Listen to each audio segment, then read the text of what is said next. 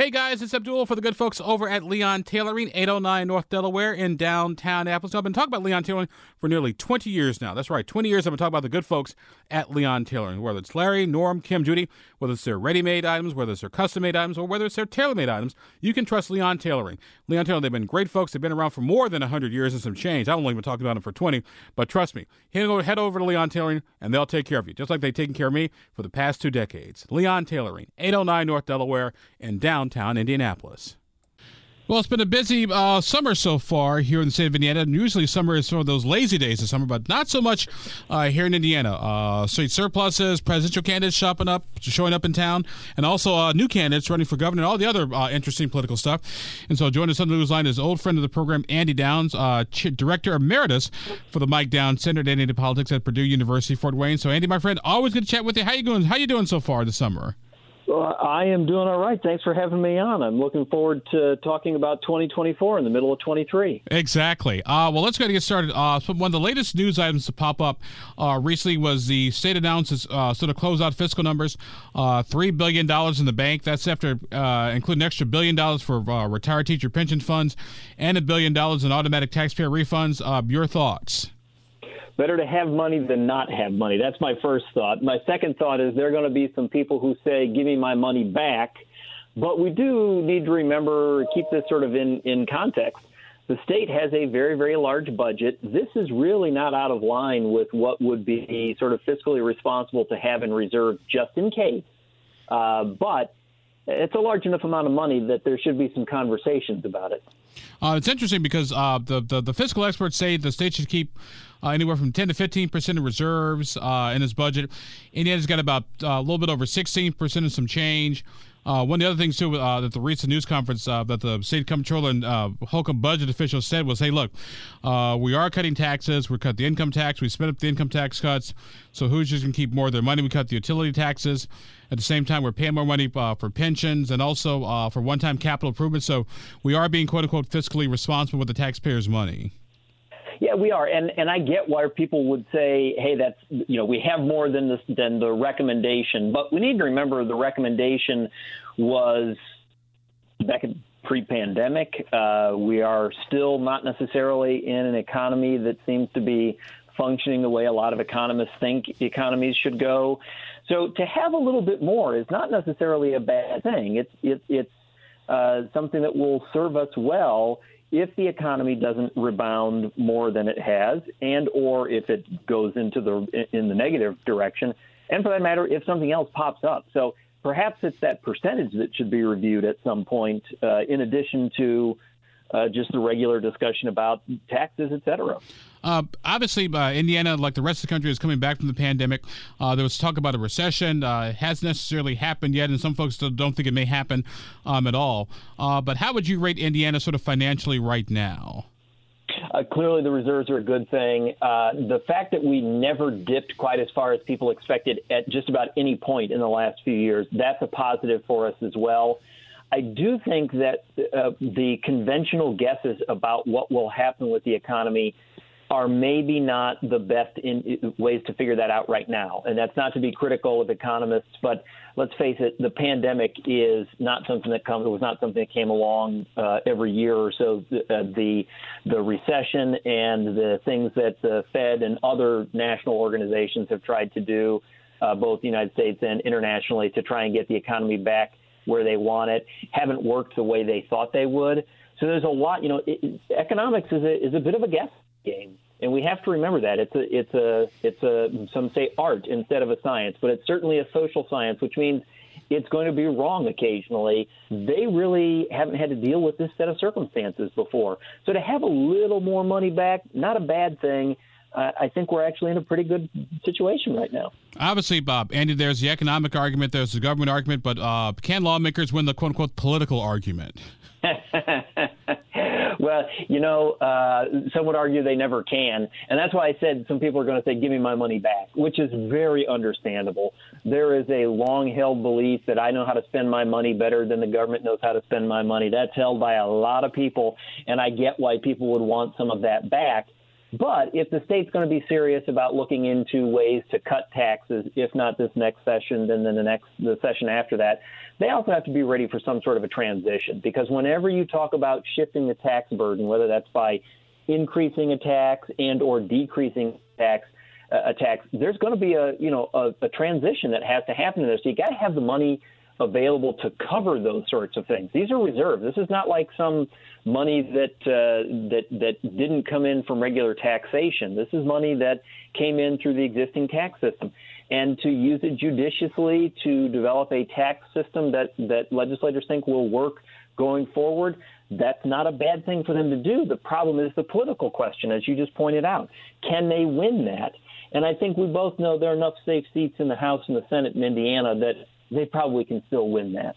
Our guest in the room today is our good friend Andy Downs of the Mike Downs Center for Indiana Politics at Purdue University Fort Wayne, Director Emeritus. And so we're just getting caught up on Indiana's political scene these days, what's been going on. Andy, also recently, Indiana had a visit, a second presidential visit. Mike Pence was here earlier this year, but also Ron DeSantis here in central Indiana, raising money and raising some eyebrows. When you come to Indiana as a presidential candidate, of course, your main purpose for coming here typically is to raise money. I don't think anybody should be shocked when a presidential candidate stops in Indiana, whether that's the year before an election or the year of an election. Indiana is not usually a state that's in question come November.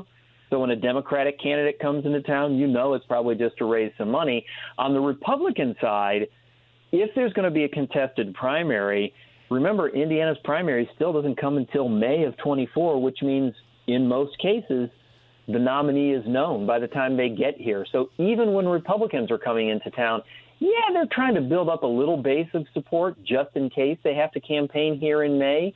But the reality is they're here to get money. Now, it's interesting, too, because, like I said, Mike Pence was governor here, but also a congressman here, vice president. What does it say when someone like a Ron DeSantis or Donald Trump, for that matter, shows up on Mike Pence's backyard? Well, there is something to be said for I'm going into your yard, I'm going into your house, and I'm going to, some would say, disrespect you or demonstrate that you're not as strong there as you might think.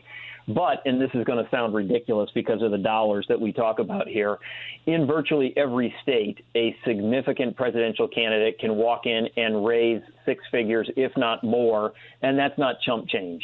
So if you can go into somebody's backyard, get to snub them a little bit by being in their backyard and walk out with six figures, why not do it? Especially if maybe you're going to be raising money someplace else nearby or doing an event someplace else nearby. So, there's a little bit of politicking in there, but I still come back to it's about the money. And it's interesting, too, you bring that up because obviously Donald Trump is sort of the 800-pound gorilla in the room. Mike Pence was his vice president. And so it just kind of sort of makes you wonder, like, okay, what's Pence thinking? What's Trump thinking? And for that matter, what's DeSantis thinking right now? Well, right now they're all thinking about a few things that they wish they didn't have to, and some of that are legal issues for the former president and possibly legal issues for some other folks. They're thinking about litigation. For example, Ron DeSantis, as governor, is involved in some litigation in the state that is not directly targeting him, but it's his administration, so that's something that they got to be thinking about. They also, if you're not Donald Trump, have to be thinking about how do I start to consolidate my 35, my 40%, so that I can be a serious contender against Donald Trump in some states. And I think it was DeSantis who just got quoted in the last week or so talking about how on the national level he might not be polling all that well compared to the president, but he's pointing out that in the early states, he's polling pretty well, and his polling is improving. And that's the part that we often forget. People pay attention to all those national polls. They don't matter so much because you got to be able to do well in Iowa, New Hampshire, and South Carolina. If you can do well there, then you can begin to move on from there. Donald Trump, for example, did not win Iowa, but he did well and was able to roll from there because he had that nice third of the vote that he's always managed to have a grip on. That's what these candidates have to be thinking about. Do they need people to drop out of the race? Do they need somebody to drop out and throw their support behind them? How do they get to that level that is on par with President Trump that suddenly makes them look like the legitimate person? Hey guys, it is Abdul for the good folks over at Leon Tailoring, 809 North Delaware, downtown Indianapolis. Congratulations for you folks who've had someone graduating either from high school or from college or grad school or law school or medical school. Well, you know what? They'll be looking for a job soon. If they're looking for a job, they got to look the part. So swing on by Leon Tailoring. They got a great line of clothing for your younger folks. And not necessarily something tailor-made, but also something custom-made. A wide variety of shirts, blouses, skirts, towels, you name it. Not towels exactly, but you know what I'm talking about. So swing on by Leon Tailoring. They'll take care of you. Leon Tailoring, 809 North Delaware, downtown Indianapolis. Our guest on the program today is our good friend Andy Downs, Director Emeritus of the Mike Downs Center for Indiana Politics at Purdue University Fort Wayne. Just getting us caught up on some of the latest goings-on, politically speaking, here in the state of Indiana. Mike, the last time we chatted, there are only three people. Andy, the last time we chatted, only three people in the governor's race. Now there are four people on the Republican side. Curtis Hill, former Attorney General, Elkhart County Prosecutor, had some legal issues. Speaking of litigation, himself, when he was last in office, he announced recently that he's going to run for governor. Here it is, July 2023. What does it all mean? I think there might be some people who would say there are 4.5 candidates because Michael Beckwith saying I'm running for lieutenant governor could theoretically play a little bit of a role in who gets the nomination for governor. But let's stick with the four there. I think in the four, the three, Braun, Crouch, and Doden, they each had raised millions of dollars last year. So they're sitting in a position where name recognition, really Eric Doden's problem, is something that can be overcome because of the dollars that are available. And then being able to differentiate themselves from each other, they have the money to do that as well. Curtis Hill really sort of throws a monkey wrench into what I think the other three had been thinking.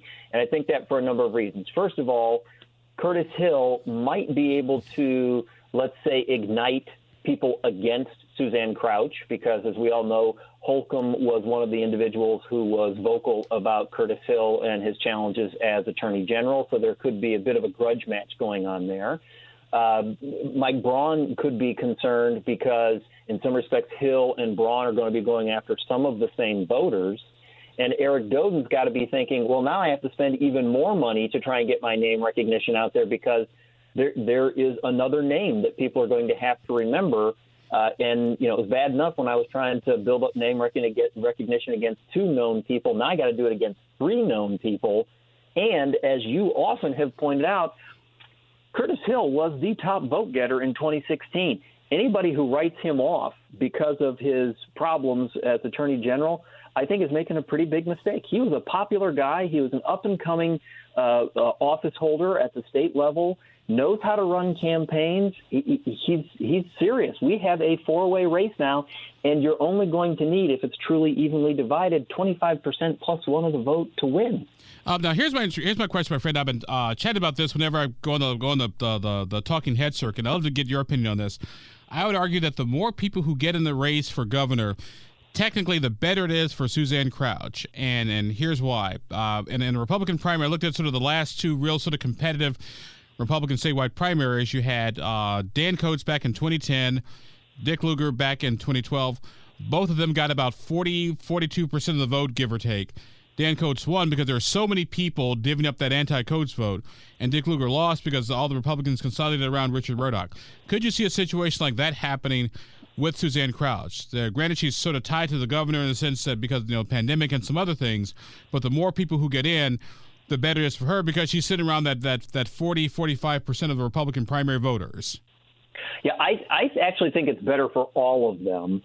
She may be the one who stands to gain the most. I'm not sure, you know, if as a candidate you already know you're sitting at 38, 40, 42% of the vote going your way, you're in a really good position. And if you can push that up to 45% in a three-way race or four-way race, you're more than likely going to win. But if you're not there yet, if you're not in that mid-30s, if instead maybe that's a soft number and your real number is maybe 28, 29%, then you got a whole different set of calculations that have to go on here. When you start thinking about the lane of voters or the category of voters that people can lock up and say, okay, this is mine, that's my 25%, how do I get to a plurality that gets me a victory? The more candidates, the smaller that has to be. I do think that because Suzanne Crouch is really sort of viewed as establishment, she's probably looking at, 38, 40, 42% of the vote. But in some respects, Mike Braun's kind of establishment as well. It's not like he's really out far outside the party. And Curtis Hill clearly has decided he's part of what he has to run against with mentioning, Washington, D.C., whatever it was, 3 or 4 times in the statement that he sent out, which is a proxy for naming Mike Braun. In some respects, you got 2 establishment candidates there, in Braun and Crouch. And actually, my friend, actually maybe 3 establishment candidates, because there's still some talk that Brad Chambers, the current head of the Indiana Economic Development Commission, might get in the race as well. Yeah, and if he did, you got to figure that Eric Doden's not going to like that, because Doden's got to be thinking, I get to talk economic development because that was my thing.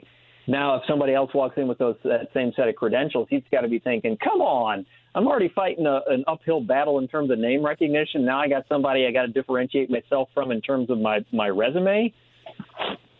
Exactly. Our guest on the program today is our good friend Andy Downs of the Mike Downs Center for Indiana Politics at Purdue University Fort Wayne, Director Emeritus. Just getting caught up on Indiana's political scene. I want to talk about, believe it or not, the lieutenant governor's race. Believe it or not, as I tell people, the lieutenant governor, unlike other places where the governor picks a candidate, the lieutenant governor is actually picked by convention delegates. You've got Micah Beckwith, who's announced he's running for lieutenant governor, has already started talking to delegates. Also, there's some discussion that Greg Pence may run for lieutenant governor as Suzanne Crouch's sort of running mate. What do you could the lieutenant governor be sort of the swing decider in the governor's race? I think so, when you're talking about 4 real candidates. And throw in a 5th. What the heck? If you get up to 5, absolutely.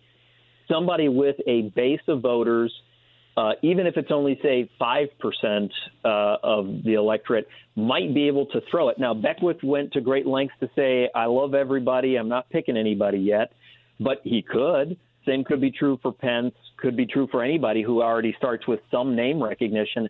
And if 25% is enough to win the electorate, man, yeah, a legitimate lieutenant governor candidate who hopes to win at the convention certainly could do that. But what's their value added? So let's take Beckwith for a second. Clearly, social conservative, religious folks are going to be saying that's his natural base. Who could that base benefit? And some people are going to say, well, Hill maybe already has part of that, or Braun maybe already has part of that, at least from a social conservative standpoint. So if Beckwith was to say, I'm throwing my support behind Hill, does that really, materialize as beneficial to Hill? Not necessarily so, other than that you now suddenly have somebody else who's out there campaigning for you and another endorsement. My friend, we got just a couple of minutes left here. Before I wrap here, I want to switch sides to the Democrats and Libertarians. Jennifer McCormick, declared candidate for governor on the Democratic side. Don Rainwater about to give it another run again. Do Democrats have a shot at actually doing this because of some of the 2024 related type issues? Could you see a Democrat actually winning the governor's race? As I always tell you, every race is winnable. The question is how winnable. When you think about what that Republican primary could become in terms of beating each other up, people may be running to further extremes in order to secure some small fraction of the Republican electorate. That could force them out so far to the right that maybe they can't come back far enough to pick up that middle again, but they needed to do it in order to get that fraction that put them over the top. It's possible. I wouldn't bet large money on it right now. And we fortunately will have a couple of indicators between now and even 24 that help us figure out how legitimate the shot is. If she can end the year, McCormick can end the year comfortably into 6 figures of fundraising, more likely 7 figures of fundraising, then I think that she will have demonstrated some legitimacy that will get some outside attention. The problem for her is outside money went into Evan Bayh's campaign and John Gregg's campaign and Christina Hale's campaign. Outside money has flowed in, and quite often the margin wasn't really closed that much. So money alone is not going to be the indicator, but that will be one of them. And if she's able to begin riling people up, say, the way Glenda Ritz did when she won superintendent of public instruction, then maybe early in 24, people will say that's a race worth watching. Also, depending on who the Republican nominee is, Donald Rainwater did all right the last time he ran for office, and a lot of people thought this is it. Finally, libertarians are going to get some traction. That clearly didn't pan out for them last year. But if the Republicans nominate somebody who is more closely aligned with libertarian point of view, but maybe folks don't like that individual for one reason or another, and they decide to vote for Rainwater, and Rainwater manages to get to that 13, 14, 15%, then, better chance for the Ds. But still, that's not where I would put my largest bet if I were a betting man. All right. Well, like I said, lots of stuff we covered. This time we'll cover some more again next time around. Our guest on the program today has been our good friend Andy Downs of the Mike Downs Center for Indiana Politics at Purdue University Fort Wayne, Director Emeritus. Andy, my friend, always good to chat with you. We'll chat with you again in the fall. Sounds good. This podcast was produced and edited by Chris Spangle and Leaders and Legends, LLC. If you're interested in starting a podcast or taking yours to the next level, please contact us at leadersandlegends.net.